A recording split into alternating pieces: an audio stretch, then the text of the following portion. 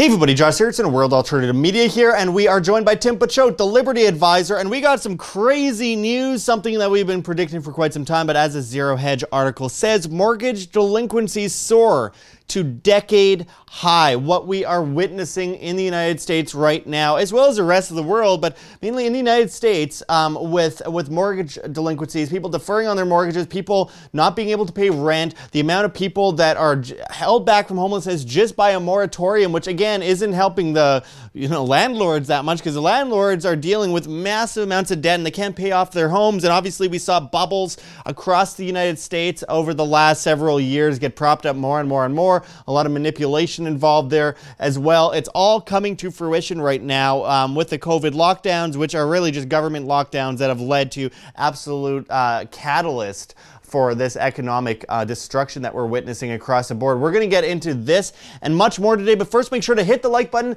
share on social media to get around the shadow banning, check those links below. We have many things that you can do to help keep independent media alive, like join our newsletter at www.iambanned.com. Also, we are completely viewer funded, so make sure to check out GoFundMe, Patreon, Subscribestar. We cannot do it without you folks. You can also pledge on float.app. And speaking of float.app, flote.app, we are leaving YouTube on November 5th, only posting trailers on YouTube to our full videos on the other sites after that point. So make sure to join us on the alternative independent social medias like float.app, BitChute, Library, and Minds, as well as if you want to become a client of Tim Pachot, who is, of course, a certified financial planner, you can go to www.thelibertyadvisor.com. Anyway, let's get into this news out of Zero Hedge. As I mentioned, mortgage delinquencies soar to decade high.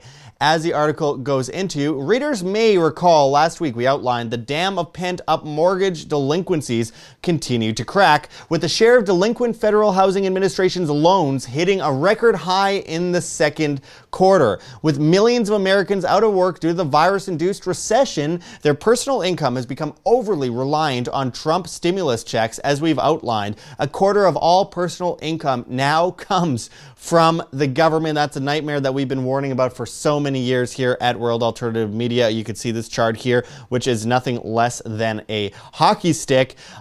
Going forward here in the article, as it says, the fiscal cliff hit the economy on August 1st, when the program to distribute stimulus checks to tens of millions of broke Americans ran out of funds. Even though President Trump signed an executive order to fund additional rounds of checks, only one state as of August 21st has paid out new jobless benefits and paused evictions, as stimulus talks in Washington have failed to materialize into a deal. Leading up to the fiscal cliff in July, financial data firm Black Knight reported the number of serious mortgage delinquencies catapulted to a 10-year high. The number of homes with mortgage payments past due by 90 days or more rose by 376,000 in July to a total of 2.25 million. Serious mortgage delinquencies have jumped by 1.8 million since July 2019, a decade high not seen since the last financial crisis. And we have some interesting charts there that are microscopic if you could actually see those. But nonetheless, with people talking about, the fact of the matter is 28 million Americans facing homelessness if the moratoriums end. That is 9 out of 100, so almost 1 in 10 people homeless, which of course won't be allowed to happen. In my opinion, what they will do is the banks will take over the homes. The governments will take the homes from the banks. This is just in my opinion. And then they'll give out free housing, and then 10% of all homes in the United States will be owned by the government, which then that's communism. And just like how the government's giving all these loans to small businesses, and in places like Britain, they're saying that they're just going to take over the debt and take over equity in the company for the debt that they cannot afford to pay back, which is fascism. So we have an interesting mix of the Chinese-style communism and fascism mixed together, a very interesting combination of collectivism. And with the delinquencies that we're facing, at the same time, we have articles like this out of Zero Hedge. There's too much product. Miami has 30 months of unsold condos after COVID ravages its economy. And as this article goes into, Miami is seeing a massive surge in supply in its condo market as COVID continues to have profound economic effects in South Florida, according to a new report from The Real Deal. The market now has a glut of 30 months worth of unsold condos and 100 months worth of luxury units over $1 million, according to an analysis of multiple listing service data by Condo Vultures Realty. The data is pre-construction sales and consists of the area between Edgewater and Brickell east of I-95. The condo data is based on 711 sales that closed in the first 6 months of this year, which averages out to about 119 sales per month. As of this week, there are still 3,579 condo listings awaiting suitors in Miami. The average asking price is about $758,000, which contrasts sharply with the average closing price of $511,000 this year. The luxury market is in even worse shape than the condo market. Only 36 units sold in the first 6 months of the year. There are about 600 luxury condos on the market, asking an average of $2.05 million. 26 sales are pending. And of course, Miami, it was a bubble to begin with, and the pricing in Miami for condos was ridiculous.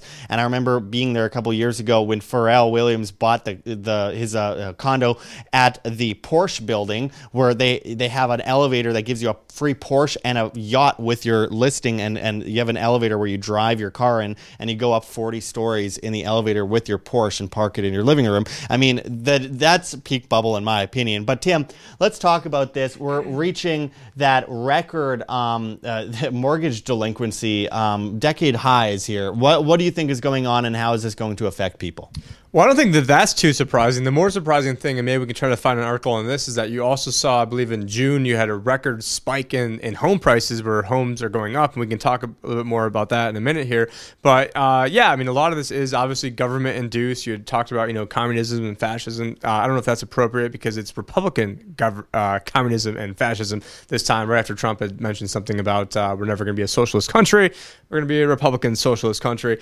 But, there's been such an effort to keep home prices high, to keep financial prices high. And who does that hurt the most? It hurts poor people the most, and it hurts, millennials the most. And the reason for that is, if you are poor, you are a millennial, which, it means you're probably poor, more because you're young, but more likely than anything is, imagine if government and the Fed didn't interfere in rates, then what you would see is rates would be a hell of a lot higher than they are now, and then that means less people could afford homes, and that means that the home prices would absolutely crater. Let's say I'm saying in this world where the Fed wasn't causing all these problems, let's say the home prices are down 80%. Now, if you're poor or you're a millennial, now it would take 80% less money to then get your first down payment, to afford a home, then to rent out that home. But by keeping rates low, that then induces home prices to be high, then what you're basically just creating, it's like almost like a subsidy for the baby boom generation who has most of their wealth tied up in homes. And then there is this wealth effect where if people, feel wealthier, then they're going to spend more money. And so, again, all these problems caused by the government. And then we see, this massive, wave of delinquencies. And even like last year, March 2019, I remember giving a speech at Anarch, Arizona. And, at that point, I believe it was a record high for Americans that were 90 days or more delinquent on their auto purchases or on their car loans. And so, what do people usually pay for? They're going to pay for, their home, their auto, and their cell phone bill and food, or basically, I guess you're reporting at food stamps, but, out of those are three things that are pretty biggies. People want to have their phone. They're going to want to have, a place to live. It's just, Maslow's hierarchies of needs here. And it's just very unfortunate to see what the government is doing to make things, more and more worse. But then the more confounding thing of all this is how you're having housing prices go up, because what people are thinking is like, okay, well, maybe I'll lose my job, and if I'm going to lose my job, then I want to go cash into my current home. Or if more people are losing their jobs, and maybe they think housing prices will go down, so that, and actually they're probably not thinking that, but what they're thinking is, while the rates are low, I need to go, take the equity from my home before it goes and move into a better home, because they're only being sold on a payment. They're not really being sold on anything else. No offense to the mortgage brokers I know, but there's probably only about 2 of them that I think actually know anything about, inflation and the economy and how things work, and the Federal Reserve and cryptocurrencies and central banking. I mean, all these people are basically clueless. And I was in the process with an ex-wife to buy a home. And then I'm like, well, what's going to, and as this pandemic is going on, I'm like, well, pandemic is going on. I'm like, what happens if the house isn't appraised? Like, oh, we're very good at making sure houses are appraised. I'm like, well, I don't want it to be, like, I don't want it to be at this inflated level. Like, and it's just like, they're completely clueless. And even in the middle of March, I remember the guy over at Pulte was saying, oh, there's no problems at all and things are great. And then like 2 days later, their stock price was down 60%. But, it's just, it also reminds me of The Big Short, for those of you who have seen it, where, the realtor's driving around. He's like, we're just in a little gully. We're in a little gully. Well, I don't really think we're at that point right now, because it's a little bit different dynamic right now. A lot of the homes now are actually owned by a lot of these big investment firms, whereas in 2008, that wasn't necessarily the case. And actually here in Phoenix, it more topped out in 2006. You were over there in Vegas, where that topped out in about 2006, early 2007 as well. And just it fell from like an average. It was crazy. It fell from an average of $205,000 per home to around $65,000 per home, which is just an epic drop, and it's just unbelievable. People lost their shirts left and right. And we're seeing the return of an interesting dynamic, which is also kind of strange because you mentioned Las Vegas, and Las Vegas is actually one of the cheaper big cities in the country to get a home now, and it isn't as inflated and bubbled up as a lot of the markets around the country, like LA or Miami, as I mentioned earlier, or Dallas or New York, and you could go on, Seattle, it goes on and on and on. But obviously, this is going to affect pretty much every big city in the United States when this really does pop, because it's really been pushed off and manipulated dramatically to put it to the level where it's so inflated. But I mean, how do you think this is going to affect the average person? Obviously, all these people are facing imminent homelessness. I mean, it's just it's tragic to watch what this is actually doing to the average person here. Not people that are in any way interested in the markets, just your average family of 4 or 5 or whatever, that are suddenly, one day they think they're doing great, the next day they're like, there's bank runs and there's bail-ins and there's they're getting kicked out of their home, and what do you think? Yeah, and the thing is, we're not like making fun of anyone who's homeless. I mean, Josh is like sort of technically homeless right now, and like I'm literally sort of staying with me. I mean, I had to leave my house at 17 years old, so I know how a lot of this stuff feels, and it's not great. Had the government in 2018 not approved paperwork to do what I'm doing now, because I was speaking on cryptocurrencies and basically made no money in 2018. So yeah, I know how much this sucks, and especially when it comes at the hands of the government. But that instead of having me get down on myself, I decided that hey, I'm just going to speak out even more against these guys and still be successful. But the average person that's out there right now, it's just very sad to see that a lot of times they're probably going to vote themselves, more of the same to get themselves into the same problem that got them. That not that they necessarily got themselves into that problem, but the government got themselves into that problem. But politically, I mean, how are they going to allow all these people to be out of homes? That would be political suicide. So as you mentioned before, there's probably going to be some sort of plan, and that plan is going to probably involve having some sort of moratorium on. Just the other day, we saw student loans where, they're saying that now you don't need to pay back your student loans up until I think somewhere in 2021. And even while you're not paying it, it's going to count towards this 10-year deal of if you did pay it, because if you're in certain jobs and they actually, after 10 years, relinquish your student loans, and actually they just forgive them all. And so I thought that was pretty stunning. But, for me, it's like, if you're going to have this, communism or fascism or whatever system you're having, there's so many better ways to do things. Like, how about instead of quarantining every single person in the world, or certainly in the country, it would have been cheaper to take every person that was vulnerable and basically, hire them, hire people to do like DoorDash for them, or, bring all the old people, their food, and have some sort of massive, not that I'm advocating massive government programs, but that would be a lot less of a massive program than everything that's going on now. Right. Well, but of course they want their power, they want their control, and they like people being in poverty and begging for help, because it makes them dependent, and that's exactly where the government and the banks want them. And it was a bank robbery, so that way the Federal Reserve were the ones who could come in, now buy up all the bonds, that it was basically the largest wealth transfer in U.S. history, with BlackRock being the facilitating agent on that. And it's, this, because then you couldn't allow to have this whole, bank robbery scheme that's going on. It just, it really pisses me off to see like how mismanaged everything is. And then now we got Joe Biden want to go around sniffing people who thinks that he's gonna somehow come up with a better plan to go solve everything. And well, it's just people looking back at politicians, the people who created the problem in the first place, to fix the problem. It's a Hegelian dialectic of problem, reaction, solution, repeat, over and over again. We are running out of time here. I did want to ask a little bit about Airbnb, because obviously Airbnb is everyone's deferring on their mortgages. There's no tourism, but Jim Cramer says Airbnb IPO, I think it'll be a steal. And the Mad Money host explained why the coronavirus pandemic has created conditions for the home rental company to thrive, which is hilarious to me, because obviously in a roundabout sort of way, sure, if everyone's homeless, maybe more people might use Airbnb, but then the people that are running the Airbnbs are homeless. It just makes no sense. We got 4 minutes left on the card here, so can you explain this quickly before we wrap it up?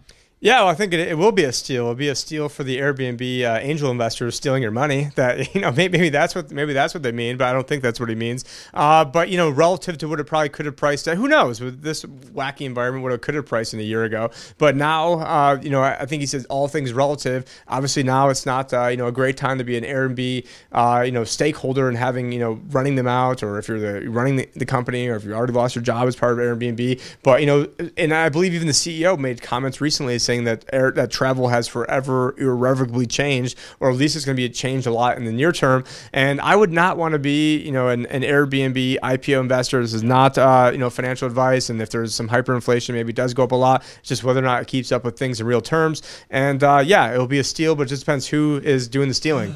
We'll definitely get back to you guys on this more in the future. We're running out of time here, but I do have to point out that Airbnb being dependent on the tourism industry, and the tourism industry collapsing, makes the idea of Airbnb being a steal ridiculous, absurd. And when I was in Mexico, I was getting a place through Airbnb on the monthly basis. That was $1,600 a month. I was getting it for $400 a month, because they're desperate for anyone to take the Airbnb off their hand and make a couple dollars in profit off of it. So obviously not a good move in my opinion going forward. If you want to become a client of Tim Picciot's, check out the links below for thelibertyadvisor.com. He is a certified financial planner again, and we will continue to update you on this story, as we have been talking about this issue for years. We warned about it, and all it took was a major catalyst like this to blow the bubble, and obviously we are going to witness that down the road. So be careful, be wary, and be independent, folks. As always, hit that like button, check those links below. GoFundMe, Patreon, subscribe to our, we are completely viewer funded, so make sure to check that out, as well as join our newsletter at www.iambanned.com. Share this on social media to get around the shadow banning, and of course we have our Cointree address below where you can send in cryptocurrency, or our Bitcoin address below as well. And of course, we are on Float.app, BitChute, Library, and Minds. We're growing real fast on there. I just broke 4,000 followers on Float.app, flote.app, and a ton of huge names are on there now. So make sure to go there, as we will not be making videos on YouTube after November 5th, only posting trailers for the full videos on those websites. Again, go to thelibertyadvisor.com if you want to become a client of Tim's. And I appreciate you going into this with us, Tim. Obviously, there's a lot more to go into, and we will continue to update you on this as we are witnessing the craziest time in known human history. So let's keep trying to get ahead of the curve, be independent, live by example, live free, and don't fall for the tricks of the bankers and the government establishment that want you on your knees at heel, begging for help, being dependent, and basically getting taken advantage of by these organized criminals that call themselves governments, politicians, bankers. Anyway, I appreciate you going into this with us, Tim. And until next time, this is Josh Sigurdson and Tim Picciott signing out from World Alternative Media. Find the truth, be the change.